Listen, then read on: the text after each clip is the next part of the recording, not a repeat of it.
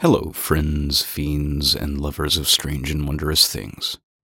Welcome back to XV Planus. I am your host, Flood, and before we get started on this side trek into Twin Geeks territory, I just wanted to share with you a very heartfelt, welcoming, and loving Happy New Year to you all, and I hope this year is starting off as good for you as it is for me.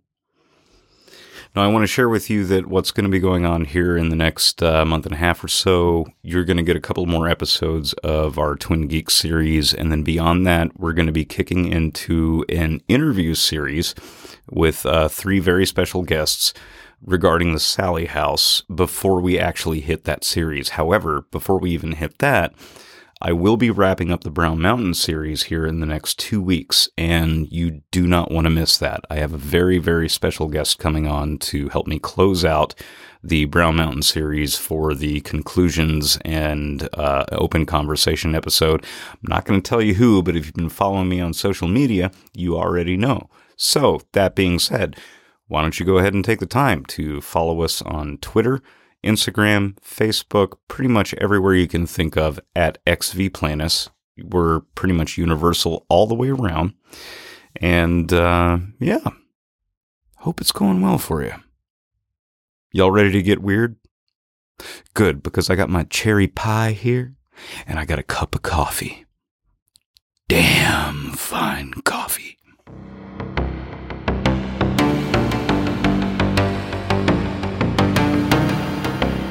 Hello, I'm Floyd.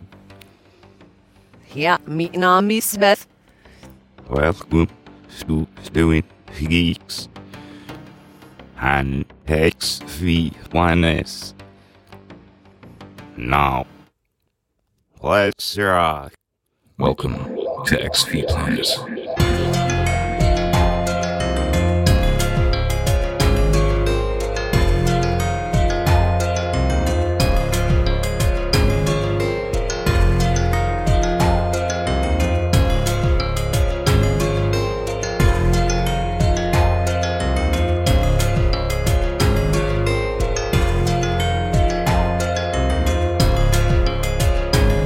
Hello, friends, fiends, lovers of strange and wondrous things.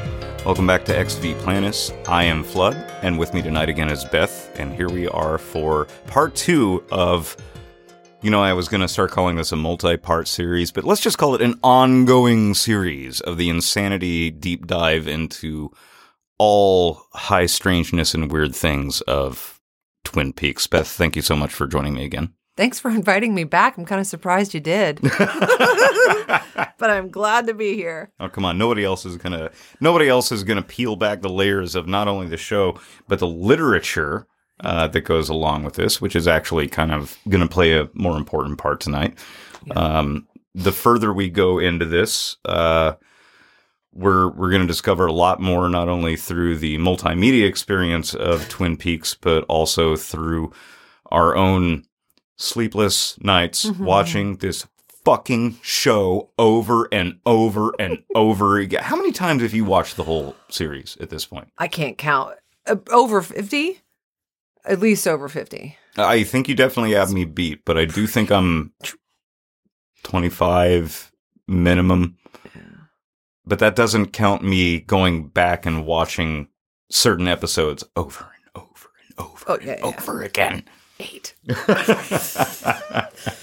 So the last time we talked about this, it was just kind of a general overview about what we were going to be doing with this series and how we're going to start peeling it back. And friends and fiends and all of you out there listening, as this progresses, it is going to get deeper and it is going to get more intense, and we are going to intense like a circus. Yes. Oh man, I have to laugh at all your bad jokes too, right? Yes. Okay. In order to be invited back, I must. Of course, that's why you were invited back. You can put up with my terrible fucking sense of humor. But to be fair, David Lynch himself has a whole lot of really, really shitty moments of humor that are still uproariously funny.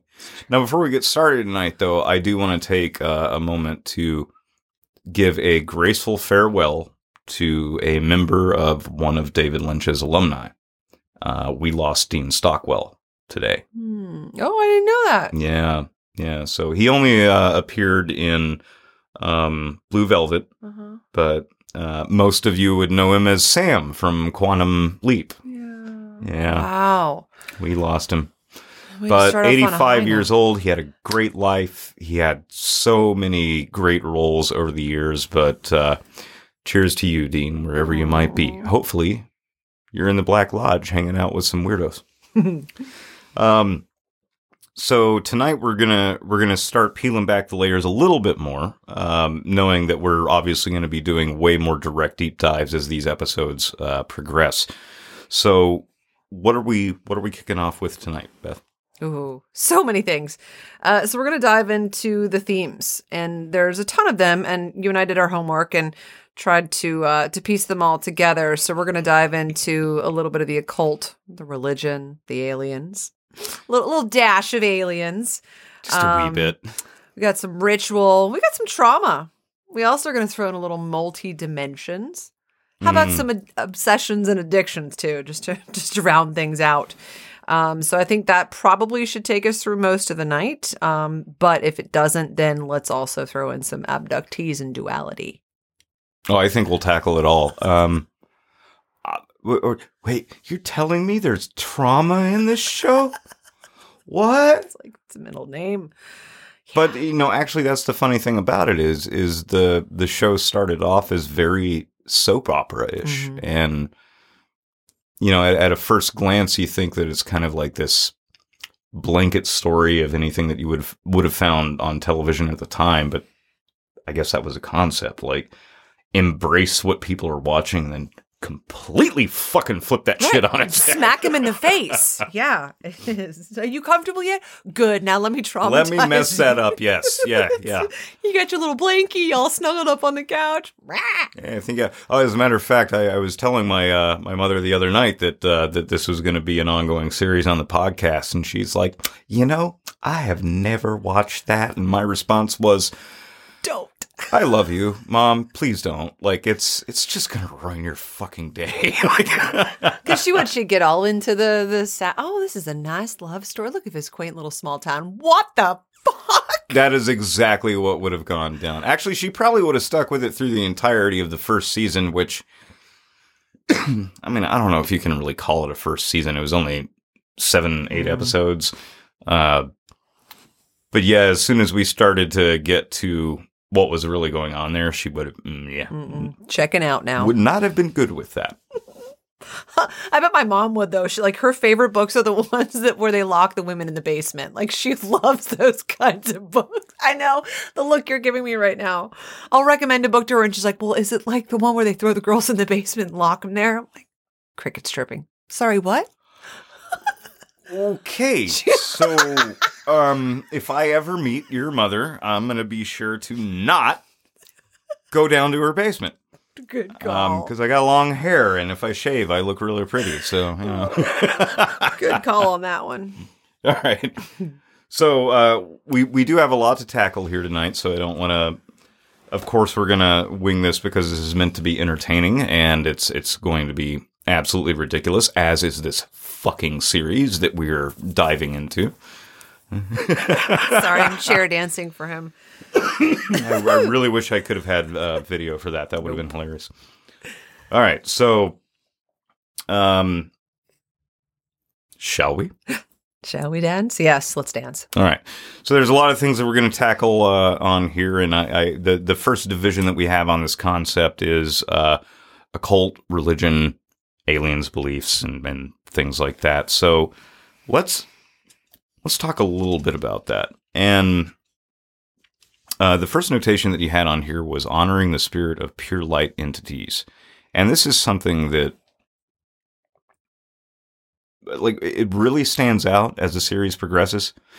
Laura is presented as this horribly tragic, damaged character, which she actually is.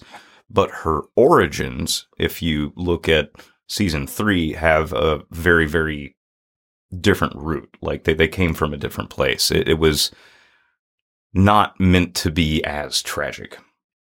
Yeah. Yeah, I think she was put out to be a balance. And you brought up the part about her angel that appears when she's in the train car in her death scene. That reminds us, well, we don't yet know because we haven't revisited yet, but that reminds us that she is at her core a pure light being who was corrupted by the world that she was put into. And I think that is something that Lynch wanted to honor about her, right? We see her death from so many different angles. Right. And that one in particular from Fire Walk with Me, where the angel does appear. I think that is his way of mention that scene. It gives me chills. But that's his way of saying, hey guys, remember, this was a pure light being who came into this world to balance the energy of Bob, fought valiantly against him. And so she's deserving of this status of being an angel. So was she corrupted by Bob, the world around her, or a combination of both, do you think? I think she dabbled in the dark in, when she was alive. But I don't know that was what corrupted her necessarily. I think from, because of the young age when Bob did start to come and obviously very negatively affected her life. In those really impressionable years, I think she said she was 12. Right. Yeah. That is like the start. Like that's when puberty happens. That's when you're coming into your own. There's so many changes that happen in a person's body, especially a woman. That's when you are starting to identify with who you actually are going to become as an adult, right? You're this frolicky, free-loving kid until you're about 12. And puberty is what sort of kicks off that, okay, I'm going to now form into the adult that I'm going to be. So because he started coming to her at that young age, I think it sort of knocked her off that path, obviously, of becoming who she potentially could have been if he wasn't there. But yeah, that's my very much makes sense in the same way with Leland. Yeah. But because as the series progresses, you come to find out that Leland's first interaction with Bob, I think, was at the same age, roughly somewhere between 10 and 12. Yeah, he always says, when I was a little boy. The man who lived at the Robertson house used to light matches and flick them at me, but he just says when I was a young boy. I don't think he gave us an age. That whole scene was incredibly unsettling. Mm-hmm. And I have never seen anybody be able to nail a target with a fucking match from that far away. That's supernatural. Pretty much. I thought you were going to say nail a performance, because that too, if we can just appreciate his. Oh, no, absolutely. Ray Wise is absolutely phenomenal in that series. He blows my mind. And the fact that he played like a multitude of characters folded into one, seriously, that guy is horribly underappreciated in American cinema, really. And I understand that he's often referred to as a character actor, but he's so much more than that. That's a whole lot of layers, like an onion, as Shrek would say, I guess. Yeah. Now we're quoting Shrek. Okay. No, I swear to God, that's going to be the last time I ever do that. Shrekisms. No. I am not bringing. Where's my children. safe word? Do I have a safe word? Potato? I don't know. We've gone down that path. Okay, so and we'd also talked about when did she divert into the dark activities, right? Was it upon birth, or when Bob started coming to her, like the drugs, the sex? The big piece for me was manipulating men. She knew how to do it, and she's an artist at it. Every man in her life would get this sort of hypnotic look on his face when he talked about her. And so she had this power over men, which that's one of the themes that I talked about with you early on, is Lynch's depictions of women throughout this series. And for her, he was showing what a powerful woman could do versus a Shelley or any of these other women who didn't do anything to defend themselves, right? They were just sort of victims. Yeah. Laura was a victim in a very tiny way, but that was balanced with her ability to almost hypnotize men, like the way that Bob hypnotized and took over his Yeah, victims. She yeah. was doing that in a way with men, in a manipulative way, sexually. So she was a victim in a very, very small and personal sense. Not small, I mean, a very big event, but in the grand scope of things, she kept it small and Yeah. very personal. And instead of succumbing to that, she actually flipped it and put all of that negative energy outward. Yep. And yes, that's exactly what we see. We see her manipulating men and bending them to her will. And but what about James? That seemed to be like the one person that she couldn't go like all the way into full on manipulation with. Oh, I think she hypnotized poor James. Oh no, definitely. Don't get me wrong, but I don't think. Just thinking about some of the scenes that they had together, I don't think she was willing to bring herself to like full blown sociopathic tendencies with him, because there was a true innocence and love with James that she was terrified to explore. Maybe. Yeah, that scene when she jumps off the motorcycle and she just grabs. She's just so sweet. Like she was so angry. James. Yes. You know? But she was like so angry about his sweetness. Right. Right? Yeah. Yeah. Slaps him and like, yeah. But maybe that's it. Like, I can't do the things that I want to do to you because you are so sweet and I've never encountered a human being like you. Because I want to hurt other people. I don't want to hurt you. Interesting. Yeah. Just thought of that one, by the way. Yeah, no, we both came to that revelation right now. We've been talking about this shit for weeks, and as we go on through this, we are all going to have a whole lot of holy shit moments. Epiphanies. Epiphany Central here. So that's definitely something we're going to be diving back into further as we do a deeper dive into Laura herself, her actions, the way that she was reacting to the trauma that was being pressed upon her, and the repercussions of her reactions to it as it goes forward. Now, the next one that you brought up, and I am probably going to go on a Henry Zabrowski level rant here. Josie's death. What the fuck was that all about? Seriously, like and I'm going to go on my tangent because here's the whole spiel that I gave you over the phone not too long ago. Was like, she gets faded out, gets trapped in a fucking knob of wood on a drawer. Wood, the woods. There's something in the woods. Is this a reaction of the spirits of the woods because the Twin Peaks logging company is tearing all of the woods down? Is she being punished for her transgressions because she is now the owner of the log company? I lost sleep over that one. Whenever I threw that one out to you, like I was up pretty much the entirety of that night watching that last episode and like, what the fuck is going on here? Because we never get closure to Josie's story. All we get is her moment of terror and pain, which is very important as we go later and we start talking about Bob. Why was she banished to a fucking knob?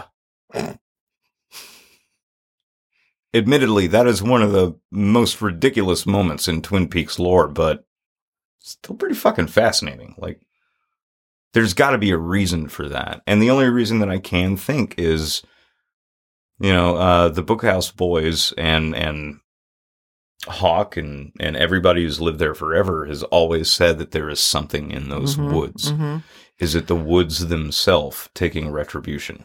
Well, and by her being in that knob, she can still see, right? So I think going along with your theme of this is punishment from the woods, that she is still forced to see the world she's no longer able to participate in.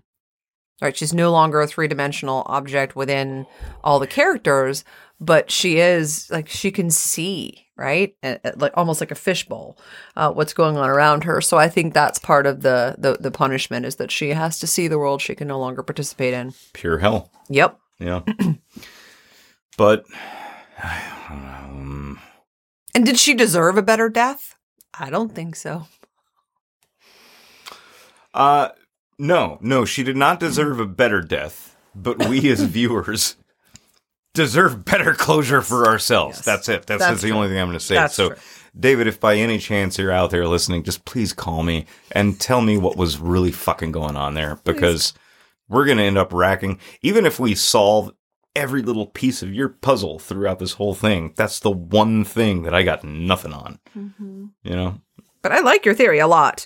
And I'm very curious to hear what people have to say about this too. Have you given them a way to communicate and ask questions and share their thoughts on what we're Yes. As we Our were theories? recording this, I have still not posted the first episode because I am backlogged like a motherfucker, as we all know. But yes, there will be a way for anyone to contact us and throw questions out, or if you have any theories yourselves, Yes. dear listeners, like, bring them on. We want to hear them. Absolutely. I mean, if you hit it really hard, hell, I'll drag you on the show to talk about it. So That's a threat. it kind of is, because once you start doing a deep dive into this fucking show, your life is over. I have no social life anymore. It just Liar, you were just at my party you're- this past weekend. Well, that's true. That's true. But I was also sitting in the back of your lawn, rocking back and forth, thinking about fucking Twin Peaks all night. So I don't know. That's debatable. I won't apologize for that. But yeah, the woods playing a larger part in Josie's death is something that I'm gonna have to do some more research on, and we both will, and do a little bit of a deeper dive, because there's something there. Mm-hmm. There is a level of symbolism and folklore there that I think I'm missing, or I just don't know the right connection to. So you better believe that I have so many notebooks around here, and one of them is like chock full of nothing but Twin Peaks stuff. So we will solve that mystery, even if I have to, I don't know, pay $5,000 to get Joan Chen to come on for 5 minutes to talk about it. She doesn't even know. That's like, how much do you think the actors really understood about what they were doing? I think Kyle MacLachlan probably knew way more than anybody else. I think Michael Horse knew more than a lot of people. And I think, who's the guy who played Gordon Cole? Oh yeah, fucking David Lynch. He knows. Son of a bitch. But I can't imagine many of the others really did at the time, or are they plunged into the same can't get out of it quicksand that we are, where once you are steeped in it, you really, it changes you. It really does. So Yeah. I'm wondering if they, because they were doing the Comic-Cons, like they were out and about talking about the show years later too. So I'm wondering how much they actually really understood about this universe that he created, or were they just going in, doing their part, moving on? Excuse me.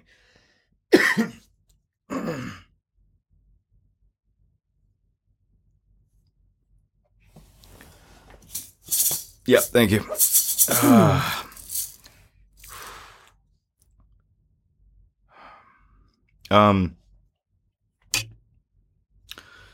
True.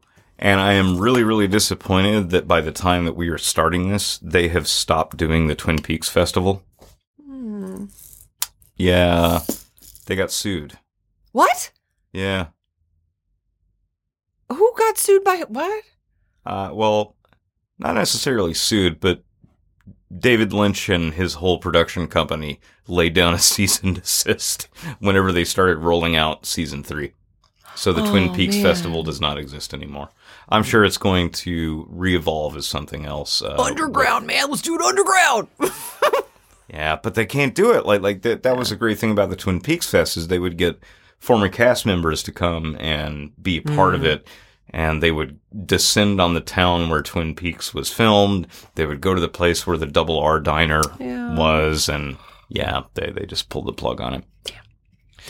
But moving on from Joan Chen's character Josie, Bob. And this is something that we referenced just a little bit earlier, is like, who can see Bob? Oh, well, we had a little list here, and I'm sure there's others, but the way he's described is the gifted and the damned. So Mike, the one-armed man, describes those who can see Bob as that. They are the gifted and they are the damned. And so we know Sarah Palmer. Mm-hmm.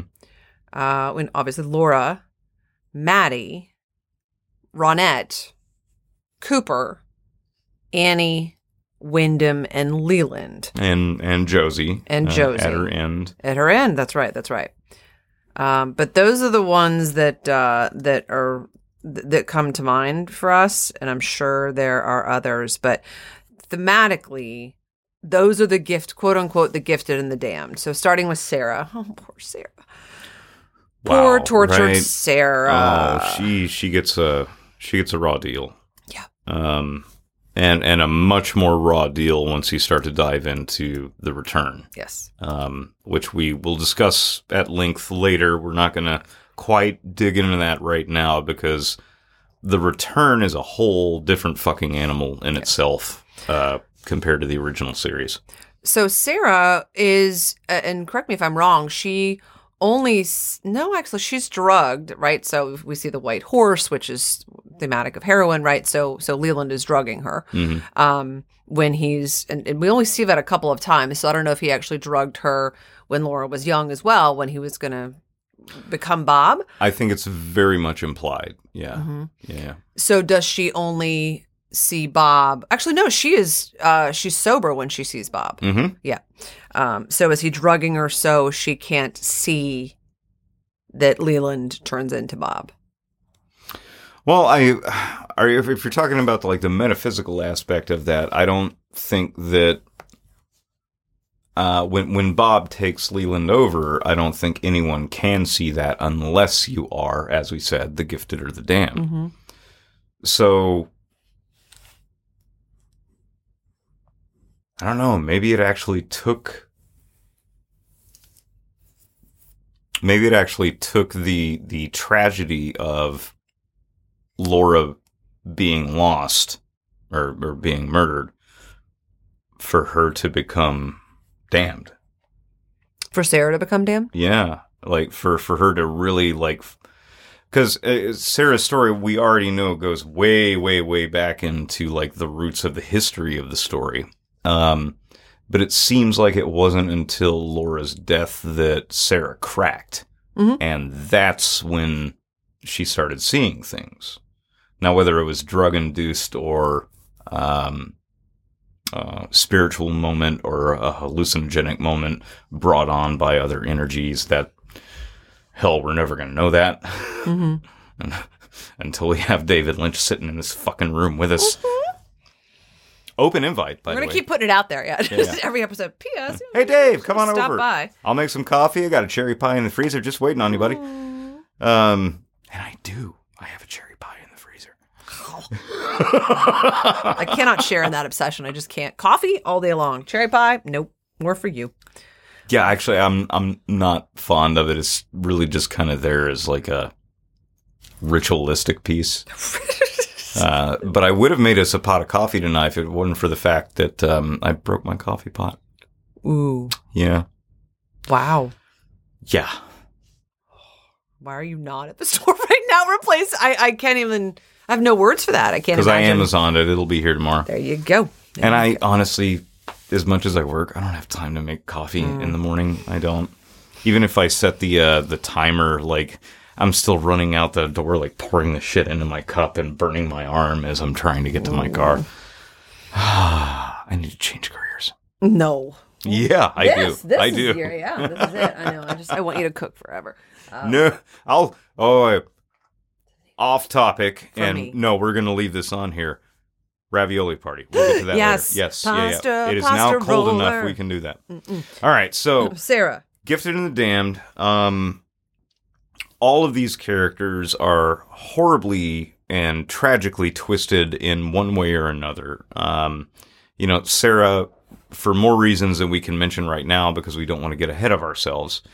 Laura, for the obvious, she was. Well, I mean, it's not a spoiler. Let me stop this right now. If you have not watched Twin Peaks, you need to fucking stop listening to us right now. Go watch the series, then come back to us. Cheaters. Yes. Yeah, you're trying to get ahead of yourself. You're going to ruin the surprise. You ready? Okay, now it's done. Laura was unfortunately horribly abused sexually by her father, who was being possessed by Bob. And so there is your damned. But Laura was also gifted, if you go into the deeper context of the lore surrounding Twin Peaks, because she was put here to be a beacon of light, at least in my own personal interpretation. And the reality of the situation and the other energies that were brought into this world ended up breaking her down and corrupting her. But unfortunately, maybe it's her corruption and her death that may have actually led to the end of that tragedy in a very, very much longer sense, which we will tackle as we move forward. Renette, damned because of the trauma that she experienced by witnessing all of these atrocities that were happening around her, and in that moment of absolute terror and the moment of Laura's death, witnessed Bob herself. Well, I got a question for you about her, and this is an age-old question. So, she was a sex worker, right? By choice. Yeah. Ronette. Yeah. So, right, there's the scene in Fire Walk with Me, right, where Leland approaches and it's Ronette and oh my gosh, who's the other one? The blonde. Laura. No. The one, the madam. Leland calls the madam. They're at the hotel. The motel. Teresa Banks. Teresa Banks, thank you. Right, so all of them have decided to manipulate men and make money by doing it, right? So is her being a witness to Laura's murder sort of her comeuppance for choosing that as a career? Just a thought. I'm not sure about that, but that actually does raise an interesting question on the flip side of that is those are three women who witnessed Leland for who and what he really is on various levels, of course. Why was Renette the only one who lived? Why didn't he kill Renette? I've never been able to fully wrap my head around that. Like, why and how did she get away? Well, I mean, I guess we know the how because fucking Leland just left. Yeah. Dragged the body of Laura out, threw her in plastic, and sent her down the river. But why leave Renette behind? Do you think he wanted a witness to tell the story? Sort of braggable? Was that possibly Leland trying to fight through the persona of Bob and leave a breadcrumb trail? I like that theory. Huh. See? Epiphanies. Full of them. Full of them, folks. We're going to be doing this like 5 years from now. So much. I know. It's ridiculous. Now, Cooper, we already know that he is gifted. He's incredibly intelligent. He's very in tune with the world around him. He sees and understands and feels more than most do. So it's pretty obvious why he's going to be able to witness it. Annie literally got dragged into the shit. Dragged into the Black Lodge. And she's never going to be the same after that. Well, and you go to her, the little bit that we know about her, right? So she attempts suicide. She goes into the nunnery. She decides to go back out into the world. Do you think that right, I forgot the suicide attempt. Yes. Yeah. So do you think that she experiences the horrible end that she does, although she says she's fine? How's Annie? I'm fine. How's Annie? Once a year, every year, wakes up and says, I'm fine. Which is on the anniversary. Yeah, which is really fucking creepy. And that is taken from the book. Yes. And which one was it? Correct me. It was the final dossier. The final dossier. Yeah, there's a tiny little chapter on Annie. Yeah, the final dossier, Twin Peaks. She wakes up once a year on the anniversary of when she came out of the Black Lodge, right? Yep. And just says, I'm fine. catatonic otherwise. But going back to her, is it because she made that attempt on her life that's what is attractive to Bob about her, right? So he's attracted to pain and to fear, and there's a whole other section in that book related to this. But he's attracted to the fear, right? That's also why he shows up during Josie's death. So does he get attached to Annie and want to interact with her because she crossed over in some way or had a traumatic experience or a painful experience, and he's attracted to that? I think Annie's situation has less to do with Bob and the Black Lodge and more to do with Wyndham and the trauma that he put her through. And, of course, because of that, she is now directly linked to the Black Lodge or, the space in between, whatever the hell you want to call it. Mm-hmm. So, no, I don't really... God damn it. Mm-hmm. You're welcome for the rabbit hole. Fuck you, dude. God damn it. This is... I make no apologies for planting seeds. We're going to be in our 60s doing this shit, still trying Fighting to figure about the theories. fucking shit out. I had a dream last night, and what do you think of this? Annie. Fine! Stop asking. I'm fucking fine. No, but it's so damned for the case of trying to take her own life if we're going to look at the grandiose sense of spirituality. And that definitely opens her up to it, and maybe that's why the outside influences, even after she's returned, are still sinking their hooks into her. Like, she can't get out of the loop that she's in because part of her is probably still in there. Yeah. Like, still in the Black Lodge. Which brings us to one of my favorite cinematic villains of all time. Wyndham fucking Earl. This guy is a true piece of shit, but he is almost as good as... Actually, no, you know what? Better than Dennis Hopper's Frank in Blue Velvet. I know him. Bold statement. You're going to say Hannibal Lecter. Like, they're sort of on par. Yeah, Hannibal Lecter is all about, like, the flesh and blood. This guy wants to tear the universe apart, and that's what gets really interesting. Yep. So Wyndham Earl, I guess you would put him into the damned side of that category because, unfortunately, he was wronged by Cooper, and this actually sent him over the edge during a time that he was already researching all of this high strangeness that keeps getting referenced. Yeah. Something I never picked up on, and I don't know if you picked up on it on either of the books, but was Earl part of Blue Book as well? Yes. He was. Right, there's that tape. Yeah, remember the tape of him where he's starting to uncover what's going on, right? There's a looped... Shit, you're yes, right. Yeah. So Coop sees it, right? They bring it into the sheriff's office and they watch it. It's him starting to lose his mind, like, wait a minute. Yeah, and the book doesn't go into that, but there is that scene where you can watch him. That's right. Yeah, so yes. He was in part of Project Blue Book as well, which we will tackle a little bit later here. He was in the Blue Rose. Blue Rose. I'm going to add all sorts of fun effects to that. But yeah, okay, so he was... He was part of the Blue Rose Task Force. But he lost it after the affair came out, right? Correct? No, he was starting... Oh, that's a good question. Homework. Okay, yeah.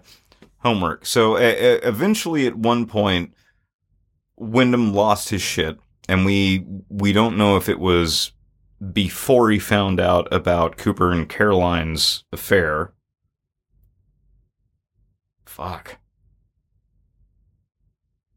I think he was losing it during the Blue Rose investigations. I think just, starting to even slink your way into that mindset was probably enough to do a whole lot of damage to him, and it just spiraled out of control after that. We will do a deeper dive into that, and we'll get back to you. And then, of course, there's Leland. which is probably one of the most tragic characters in the entire series. That poor fucking guy.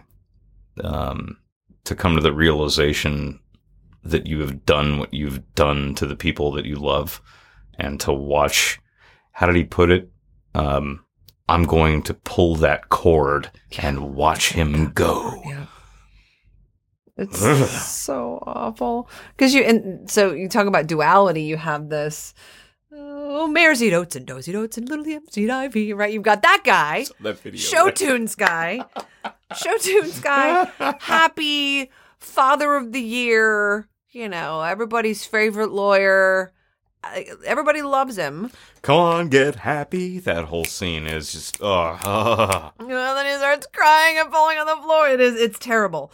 It is one of the most uncomfortable scenes. Yeah. Like when it comes to dinner, he starts doing. Love that guy. Yes, yeah. When he has the Haywards over and they start diving into that whole sequence made me sick. Like not ill or anything, but like it shook me to my core in a way that I have never seen in a show. And this is the brilliance of Twin Peaks, is balancing this perfect Mayberry existence. Now let's peel back the layers and see what's underneath. And this is what we deal with in Twin Peaks. What we keep coming back for. And it is why we keep coming back, because we're gluttons for punishment. Pretty much. But yeah, so like if he had never, I always like to think about that. What would have happened if he had never encountered Bob? Right, if Bob didn't exist in the world. But the beauty of the world, and you have it here in your red room, it's duality, right? So light doesn't exist without dark. So did he shine that bright because there was this dark entity that would did that make his light shine brighter because the darker Bob got and the more evil Bob got? Did Leland get brighter and shinier because of that? Okay, so and here we go. 1,000 different rabbit holes as we go along. When it comes to Leland, was he gifted or damned? And what was his trauma that opened up that door? Because I can't remember anything from the series or the books that describe anything terrible that happened to him or anything truly monumental in his youth to invite Bob in. Oh, you're right. Yeah. Other than proximity, right? Their summer house up on the lake was next to the Robertsons, was next to Bob. But yeah, Bob is attracted to trauma and pain and fear. Garmonbozia. Is it just because this kid standing next to him that's, this little light, innocent being, and he decides to try and scare it with the flicking of the matches and gets attracted to that, and that's who, I don't know. Like, there is nobody else in this show that Bob takes over like he does with Leland. So what was his door? Yeah, I don't know.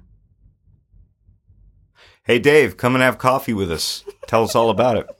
All right, so we're definitely going to go back into that, and actually, I'm going to take a moment to make a quick note on that because I want to do a little bit of a deeper dive into the trauma. Yeah. Why Leland? Yeah. Or was it one of those multidimensional things where beings with the 10,000 foot view knew exactly who was going to be going where and could kind of map things out? That might have something to do with it. I've told you the whole 10,000 foot view thing, right? What, that we're living in a simulated universe? No. Of a dreamer? This was... I think I heard this originally proposed in the film adaptation of the Mothman Prophecies, where this guy was trying to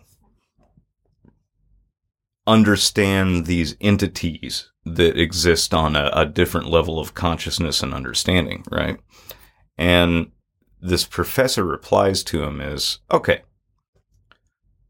so let's say you're a window washer in New York City, and you're 40 floors up, and you're cleaning the windows, and you turn your head, and a mile and a half down the road, you can see a car crash happen right before your eyes. And you probably have the most instantaneous understanding and view of what's happening right there. Does that make you a god?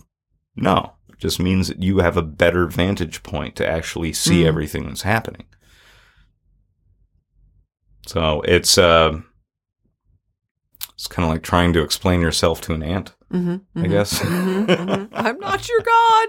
I'm just bigger. I have a magnifying glass, though. No, I was never one of those kids. I always felt that to be cruel. But yeah, no, let's. I want to do a deeper dive into the concept of Leland and why. Why Leland? And why was he so susceptible to it? Because you never hear anything about his past.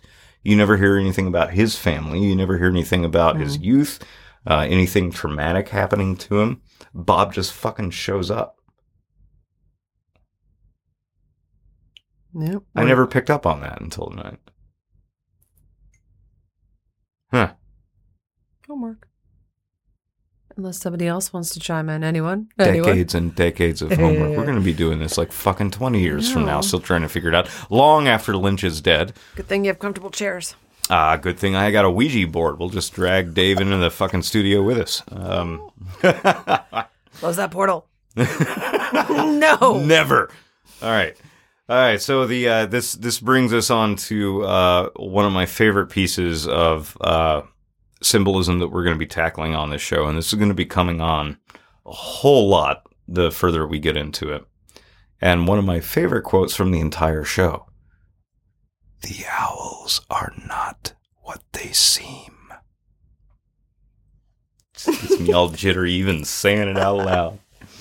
I love the connection of owls to the show, because that opens up so many doors for multi-layered storytelling as we dive further into the series, because everything in Twin Peaks is symbolism in motion, or symbolism in art and visual aesthetics to things that go way beyond your standard primetime television shit. Jesus Christ, it just gets bananas. So I'm gonna ramble off what we actually have here at the moment, because I know that we're gonna be coming back to this at least 5, 6, 7, 8, 9, 10,000 fucking times. So owls have connections to spirituality and various occult beliefs. Native Americans, Druids, Celtics, many Asian cultures all believe that owls were links to other planes of existence, and particularly the afterlife. In Greek and Roman mythology, owls were a favorite bird of night amongst the gods and goddesses, often acting as their eyes in our world, as well as being messengers. The English thought barn owls were birds of doom, while other owls were often referenced or used, and quite morbidly, I might add, I'll get to that a little bit later, in pagan-like traditions. In more recent times, owls have been often connected to experiences of alien encounters and abductions. So about that whole morbidity thing, I started to do a deep dive into folklore regarding owls. And you know what? The English were fucking cruel. They did terrible things to owls, like literally nailing an owl while still alive to their door in the hopes that it would ward off evil spirits. Whoa. Yeah. It's really messed up. I'll send you the link on the... No! No, I know. Don't but send me that link. On the flip side of that, there was the lighter, more holistic side, in the sense that people think that thought at the time that owl eggs could remove bad spirits, and I'm sure that we've seen this show up in multiple different cultures, where someone would grab an egg and you rub it over somebody's forehead or heart or abdomen, wherever the pain is, and you crack the egg open, and all of a sudden the yolk is black. Yes. Which I love. It's hysterical, but draw the line at nailing owls to doors, man. That's just messed up. That's somebody who deserves a visit from Bob. Just saying. Yes, absolutely. If you kill an owl, I hope Bob comes and just takes you. I don't want him to do the other stuff that he does to other people. That's, yeah. Too kind. And there's a ton of, I gotta promote these books because I just think they're so fantastic. But there were a number of instances throughout the show, obviously, where owls come in. So you have them in the cave, literally Owl Cave. You got them in the Sycamore Ring, in the woods. Major Briggs, when he has his disappearance, when he and Cooper camping together, and there's a massive owl while Briggs is on the throne. But there's some really great. So in the beginning of this book, this is the Twin Peaks, the Secret History of Twin Peaks that came out a couple of years ago. And in it, they're describing the early versions of the Owl Cave and the origins of the ring.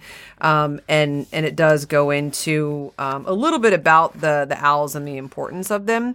But if you think about all the times that they showed up, and I know you and I were trying to sort of categorize, like, okay, let's think about all the different times that we saw the owls and why it was important.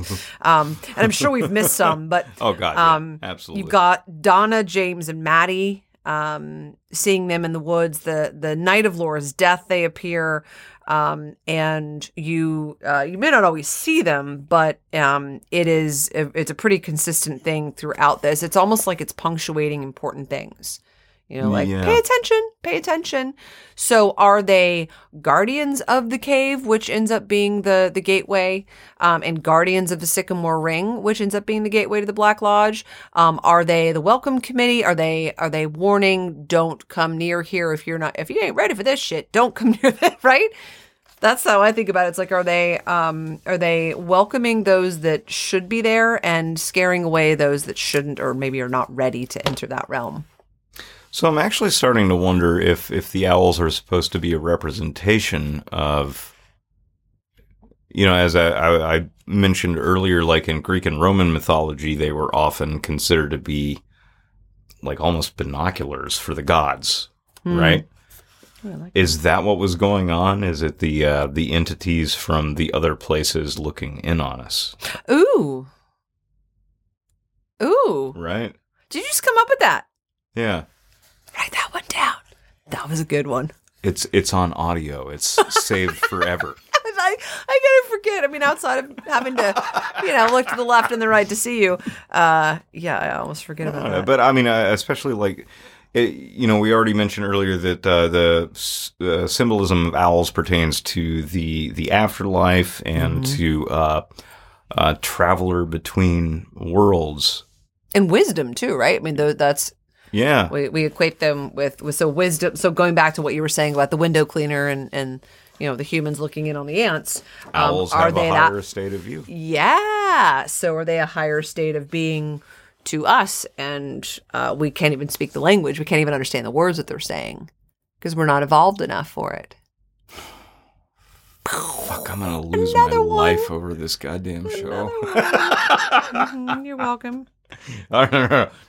You're gonna lose yours with me, so it's all in the right place. I'm in. I'm all in. Oh, of course. We live for this.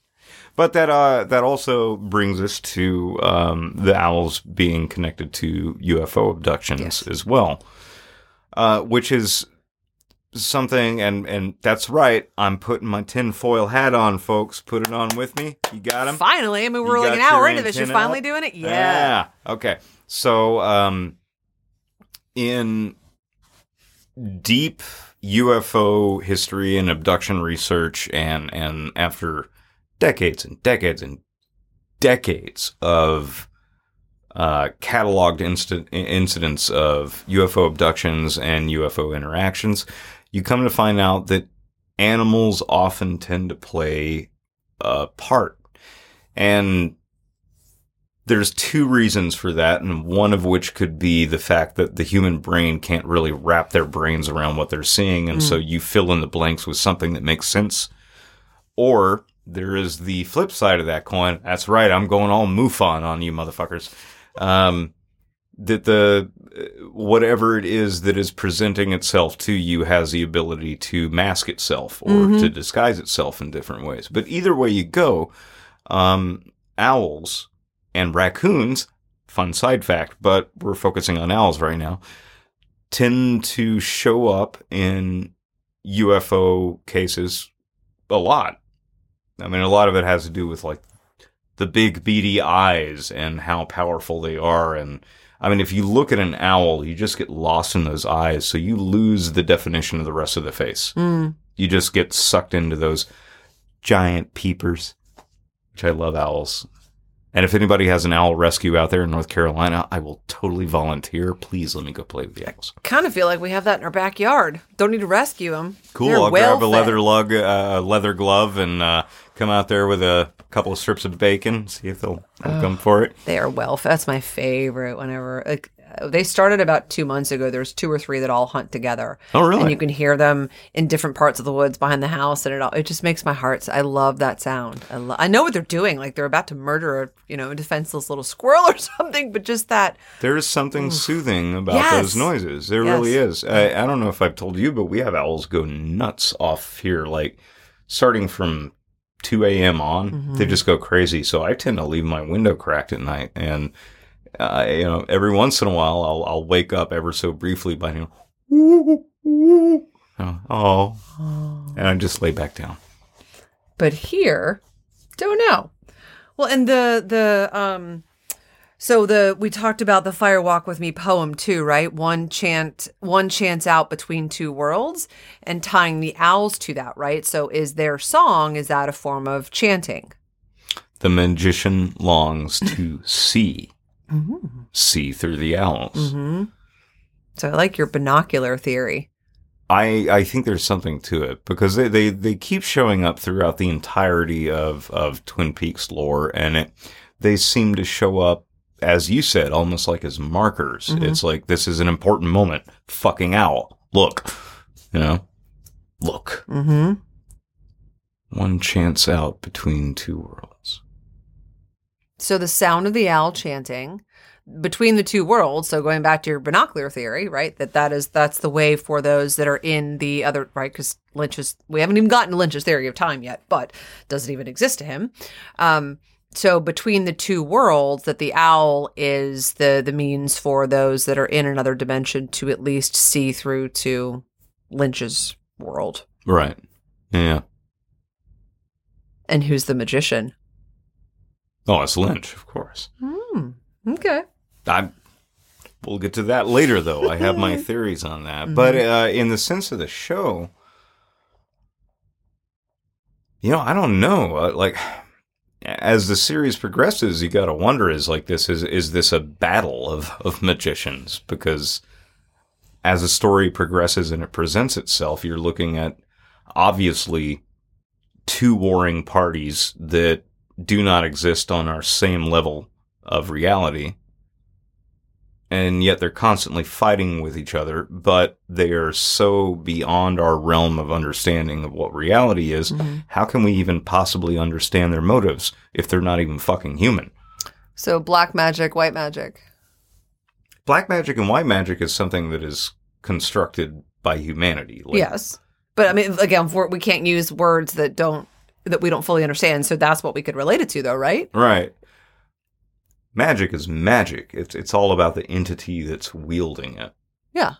So Bob, I think we could safely say, would be wielding black magic, as would all the entities around him, right? So I know we're not going to get into the 3rd season, but when he is birthed, the mother, right? So she, alongside him, is probably birthing a whole cast of characters to go out and wreck the world with him.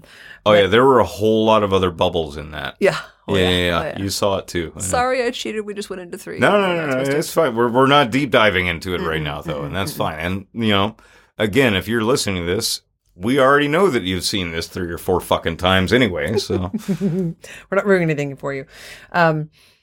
But yeah, I think the magician, like the white magic, white witch, black witch, whatever, that is just the language that we have in this realm right now.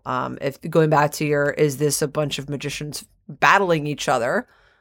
Again, it's the light, the dark, the yin, the yang. Right? It is absolutely. That's the whole purpose of this is showing us the duality. Right? Yeah. Don't ever get comfortable in one thing, because it's not that one thing. Right? It's seeing past the illusion of small town, of pretty innocent girl, of, father of the year. It's seeing past all that. And again, that's the whole purpose of this is to show us that, what you perceive, you don't fully understand. Well, it kind of ties into that whole, oh God, I can never remember the guy's name. Buckner Philmeister. I'm probably horribly wrong about that. Actually, because I want to get this right. Okay.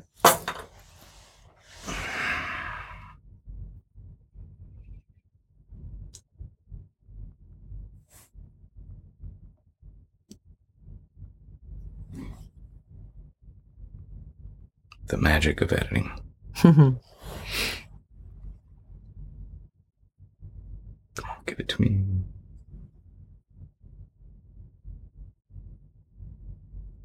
Oh God, what is the guy's name? What's that in relation to?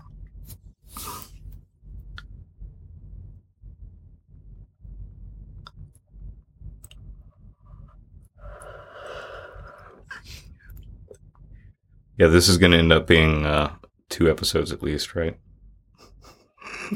Oh, this? Yeah, we're in like the first paragraph, man. Yeah. And this is fucking great, actually. It's fantastic. Buckminster Fuller? Yes! Thank you! But I don't know why I know that. Because I've probably said this to you like 5 or 6 fucking times at this point. Buckminster. Now you got me searching.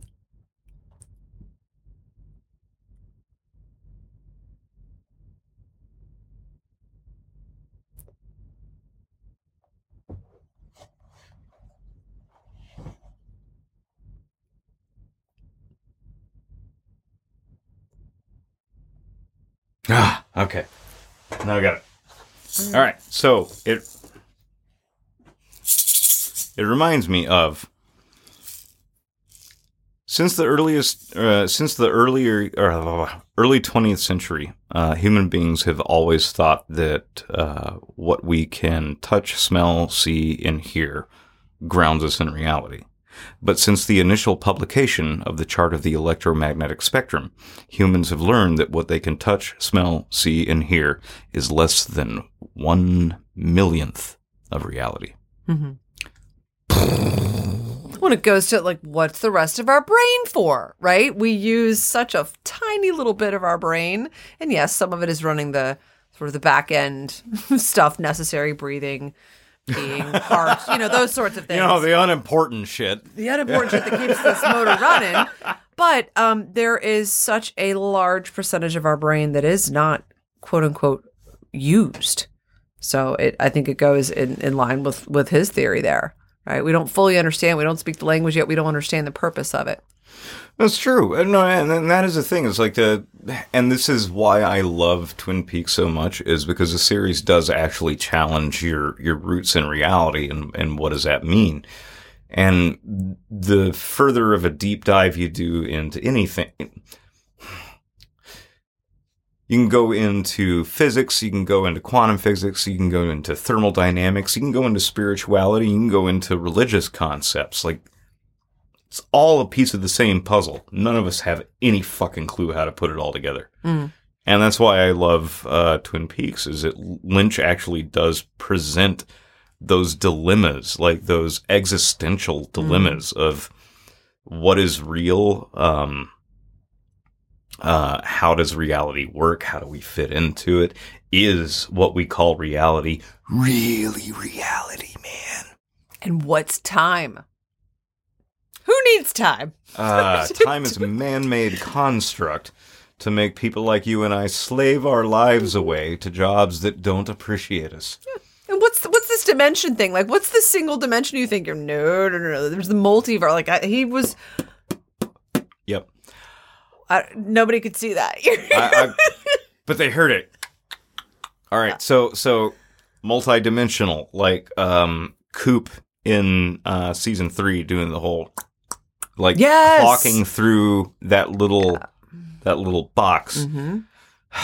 And being zipped into the socket. Again, dear listeners, I want to remind you, if you have not watched Twin Peaks, you need to fucking stop listening now.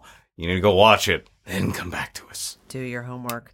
But yeah, I'm trying to think of examples of multiverse in season 1 and 2. I mean, Josie, her death, she's in another dimension, clearly.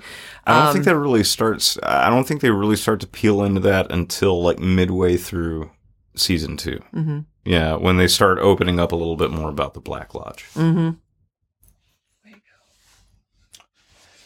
We are on. Great. So now let's get into the Hawk and Margaret. I love their relationship that blooms over time. But their connection to each other is, I see it as their ability to decipher information from another dimension. Which I guess in a sense kind of goes back to that whole 10,000-foot view that I was talking about earlier. But elaborate on that. So the whys for me, and we see it when Major Briggs comes back with his tattoo and Margaret shows hers. So she doesn't talk about it in the show. But the triangle scarring thing? Okay. Yeah. So, I know, I call it a tattoo. In the book, the Twin Peaks Revisited, there is a little section on Margaret, thankfully, because I think we said in the previous episode, she's just one of our favorites. Log lady for life. LLFL. T-shirt. Yes. Because you need a T-shirt. So it says, one night in 1947, during a school outing, Margaret and 2 other classmates disappear overnight. They were found the next day, safe and sound, but not unchanged. She didn't speak of what she'd been through. None of them did. But she was quieter afterwards, in class and out. Not as playful, more watchful and internal.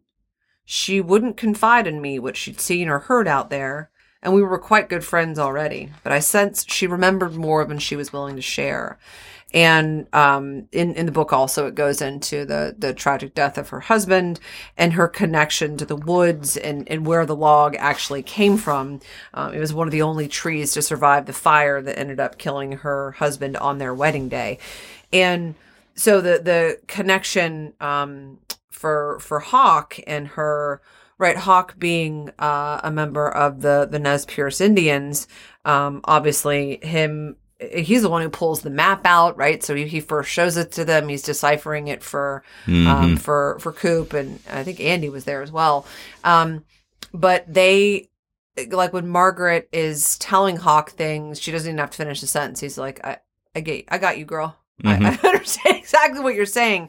So the ability for Hawk to decipher what is in that map and to understand Owl Cave and all those other things, and Margaret's ability to communicate with a log, who's giving her messages from another dimension. Which, come to think of it, regarding what I said earlier about Josie's death, kind of ties back into the forest itself being a living and communicating thing. Holy shit, there we go again. And it's the equalizer. You either respect it or it'll rip you to shreds. Right? The sycamore tree, like all of that, that's all woods themed. The power, the fire that happened on the river back in the day that destroyed the town of Twin Peaks, right? One of the logs caught fire, they jammed into the river. So it's like the woods are a whole other character that could be looked at as both protective and also very, very dark, right? The woods, they don't call it evil. What do they say? The woods are, there's something in those woods. They're something ancient. Mm-hmm. Yeah, well, no, actually, no, because if I remember correctly, I'm going to have to go back and watch this again, so please, no hate email. I'm going to go back and recorrect myself on the next episode if I'm wrong about this. But if I remember correctly, whenever Coop was first brought to the first meeting of the Bookhouse Boys, mm-hmm. there is something evil in those woods. Mm-hmm. I think that was said, but I need to double check on that. No hate mail. Just fucking wait, please. He's a human, all right? Yes. Fallible. I work 70 hours a fucking week. Please give me a break.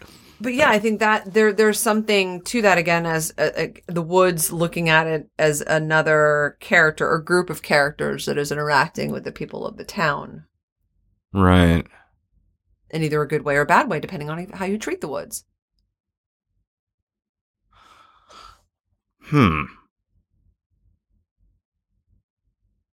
Okay. It gives you presence or it gives you pain. Right? For Margaret and for Hawk, they get messages. Right? So they... For Josie, you get pain? You get pain. Retribution. That is cause and effect right there for Miss Josie. And same for Ben Horn, right? Who also seeks to do the woods harm, literally like chopping it down. That is very true. And during the course of the second season, whenever he has his change of heart and he switches, he's like, no Ghostwood. I want nothing to do with it. Yep. Let's remove ourselves from that. Yep. And he has a mental breakdown. Like his daughter, there's that whole Audrey thing. Wife hates him. Daughter doesn't know he exists as a father, right? So Donna, the Donna thing, yeah, which unfortunately was never touched back upon again. I'm really disappointed about that.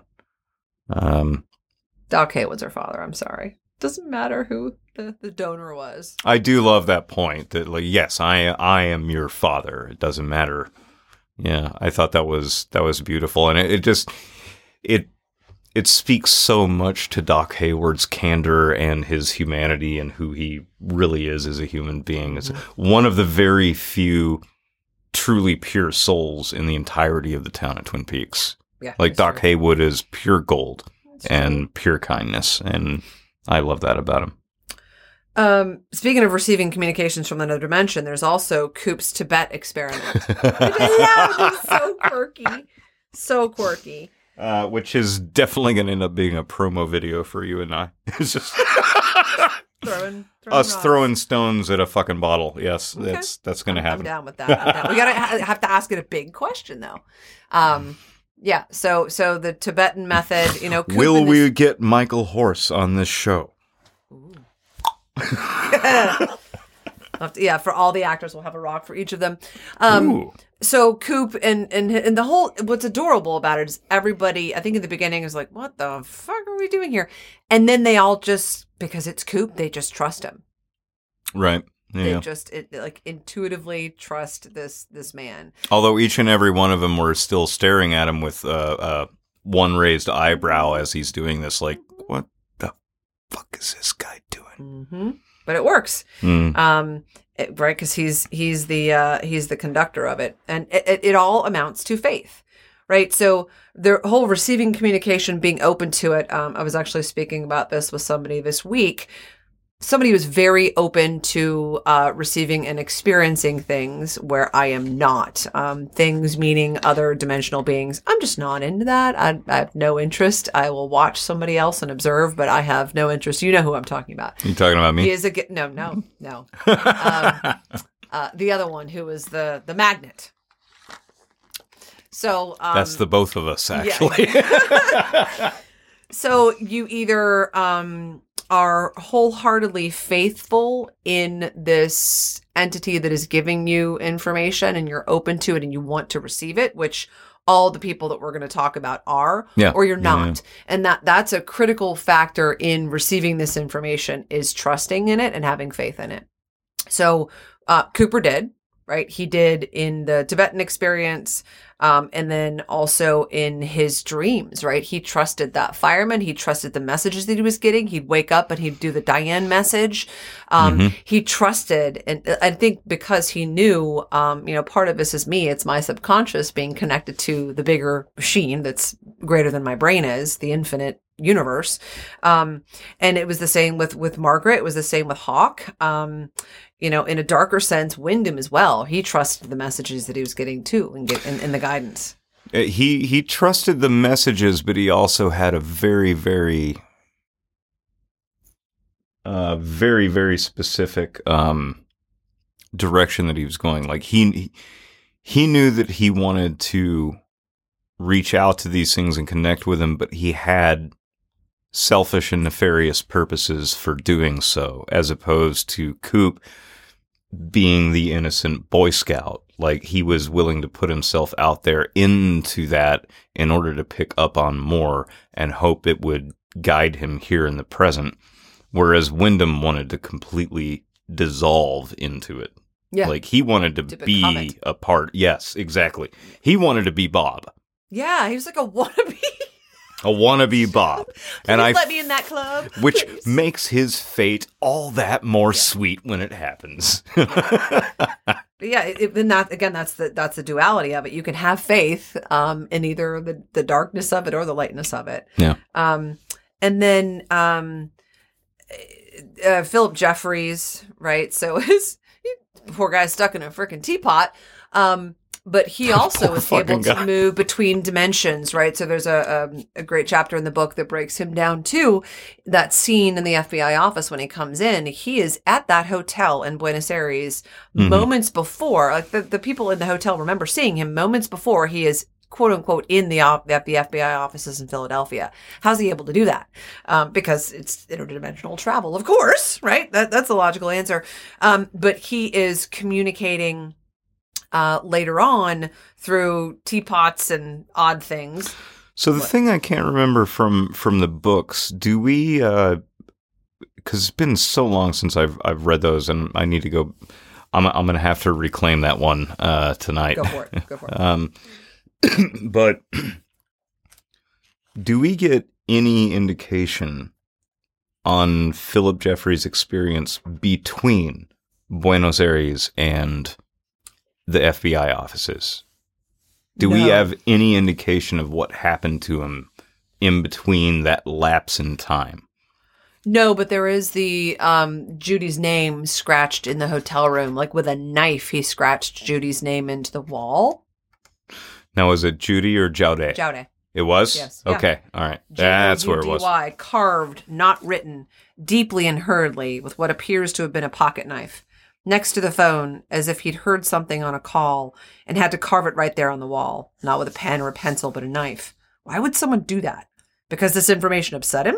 Because it affected him to such a degree that only a weapon could express the depth and intensity of whatever he was feeling at the time. So we do get this little sliver of, this was in, that's in the final dossier, yes. right? Okay. Carved the motherfucker was rendered near the phone beneath a layer of new wallpaper that was added in 1997. It appeared to be the same name, but the spelling was different. Jaude. Okay. Mm-hmm. And then it goes into the Judy. But yeah, we get nothing. We get like a half a page on Philip Jeffries in this book. And that's all we get, of course, because we're not going to... Fuck you, Lynch. So he has mastered the art of the interdimensional travel and communication, right? He's not even in a full physical form and is still able to communicate with people in the Twin Peaks dimension, I'll call it. And then Annie too, right? So she appears in Laura's bed. Right. Right? Yeah. So write it in your diary. Yeah. So how the hell did Annie figure out this? Was she given a little bit of gift, right? So for all the torture she went through, did somebody teach her? I don't think you can just do this. Well, no. I think this starts to slip into something that you brought up, and obviously we're going to have to tackle on in a later episode, is the concept of time in Twin Peaks. And, again, the more you and I start digging into this shit, we start to realize that we're just at the tip of the fucking iceberg. But time travel, time slippage, the lack of the understanding of time, or the understanding, if you want to go way off into weird astrophysics and string theory shit, is that everything is happening simultaneously.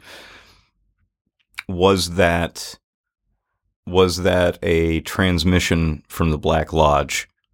By the way, we're transmitting from the Black Lodge. Or was that a slip in time?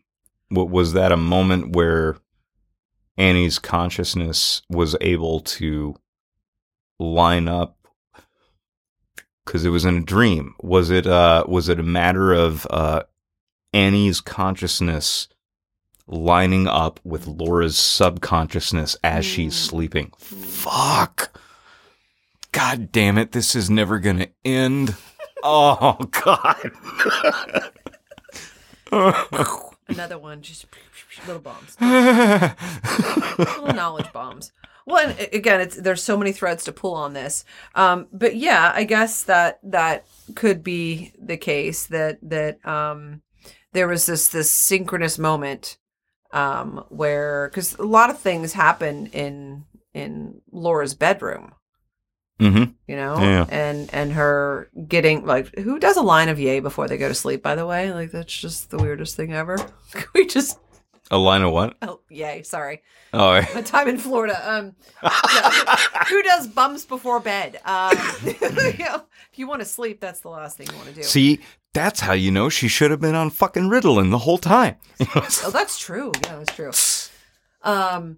So yeah, Annie coming to her, and that's the other thing too. In the lodge, you have both allies and mischief makers. Right. So they pulled Annie in. The lodge pulls Annie in, and what has changed about her?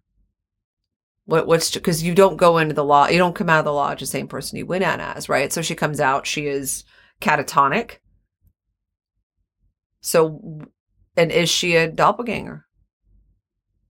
Is the real Annie still in there? And is the real Annie the one communicating with Laura versus the one who's catatonic? I think Annie's consciousness is still in there. They just gave the body back. Boom. Shell. I really do think that's what's going on there. Because, you know, if you go through the entire lore of Twin Peaks, it took the better part of damn near 3 decades, but Coop came back. The real Coop came back. I am the FBI. Goosebumps! I think I cried too when he first did it. I know. And that was the first time you got to see the thumbs up for the first time in fucking 25 years, and it was fucking beautiful. It was amazing. It was fantastic. Oh God. All right. So all right, well, you got one more item on here on the receiving communication. Should we call it now though? And, I think we should. Okay. All right. So we're on like an hour and 40. By the way, Oops, I did it again. For people listening to this was a 4-page outline that was supposed to only last an hour, and so now you understand how fucking deep this fucking rabbit hole goes. David Lynch, I simultaneously love you and hate you so much for the shit you put me through trying to figure shit out, but wouldn't give a minute of it up. This is amazing. And thank you so much for being a part of this, because there's nobody else I could do a hardcore nerd dive into this other than you. Seriously. Nobody else has watched this show as much as I have other than you, I don't think. So it's an illness. it just it's fucking blasphemy. No, this is home. This is where we feel good, because we love Twin Peaks. And while she might not like cherry pie, coffee is always good. Yes. When I come here next time, that pot better be replaced. Oh, it will be. No, it's already ordered. It should be here tomorrow, actually. All right. So coffee then, definitely next time. Next time. Yes, sir. Absolutely. Don't ever call me sir. That just feels uncomfortable. I'm a lot of things, but a sir ain't one of them. All right. So yeah, that being said, as much as we want to keep diving into this, we're gonna slow this roll. We're gonna scale it back a bit. And thank you for joining us for episode 2 of Twin Geeks. As I said, this was going to be a multi-part series, but I am just going to tell you it's just going to be a fucking series until we are done with it. And when we get to the point that you and I can't talk about Twin Peaks anymore, we'll hang it up, and then we'll start doing Carnival. Ooh, yeah. Yeah. Well, I think we're going to be doing this until I have that night blindness thing where I can't drive at night anymore. That's when I just bring the travel kit over, and we keep doing it. But thank you for making the trip tonight. Thank you for joining me, Beth. Thank you. This is fucking awesome, and thank you so much for taking the lead on doing the outline on this. I know that we are both absolute fucking geeks, but you also know that I am completely batshit crazy chaotic. So I appreciate you wrangling me in, my friend. organizational skills being put to good use. Yeah, I am great when it comes to culinary work. Any other aspect of my life, total fucking chaos. But, hey, that's what makes me fun. Yeah, I think that's pretty much it. So at this point, given the way that the schedule is going, you can expect another episode in about 2 weeks after when you hear this one, which, funnily enough, the first one will come out 2 weeks after we have this fucking one because I'm so fucking backed up. But hey, could be worse. It's a great problem to have. But hey, I'm taking a full-on break starting on December, so we can do a deep dive into this. And I think the next time that we decide to do this here in the Black Lodge proper, we should make a little bit more of a day out of it, and just fucking plow through even more. Weird. Perfect. Keep it weird, my friend. I will see you then. All right. I want to thank all of you all for joining us tonight and doing a deeper dive into Twin Peaks, which is a mutual obsession of both mine and Beth's. And you can guarantee that this will definitely come into fruition in some sort of format as this goes on. But if any of you all have watched this show, you understand, does order really matter? Really? I don't know. Anyway, just a few things before we wrap up tonight. I do want to say thank you again so much for coming and listening to this. I know this is a little bit of an offshoot from the typical paranormal and supernatural stuff that we do, but there is a reason that we're doing this, and it'll become a little bit more apparent as this series goes on.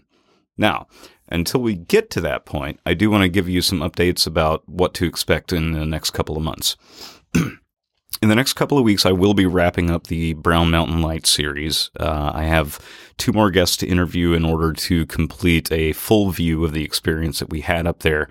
And the last guest is going to be a very special guest who's going to help me close out the series with discussions on the history, the science, and also some conclusions about what in the hell is really going on up there, because nobody knows. That's the one thing that I can honestly say.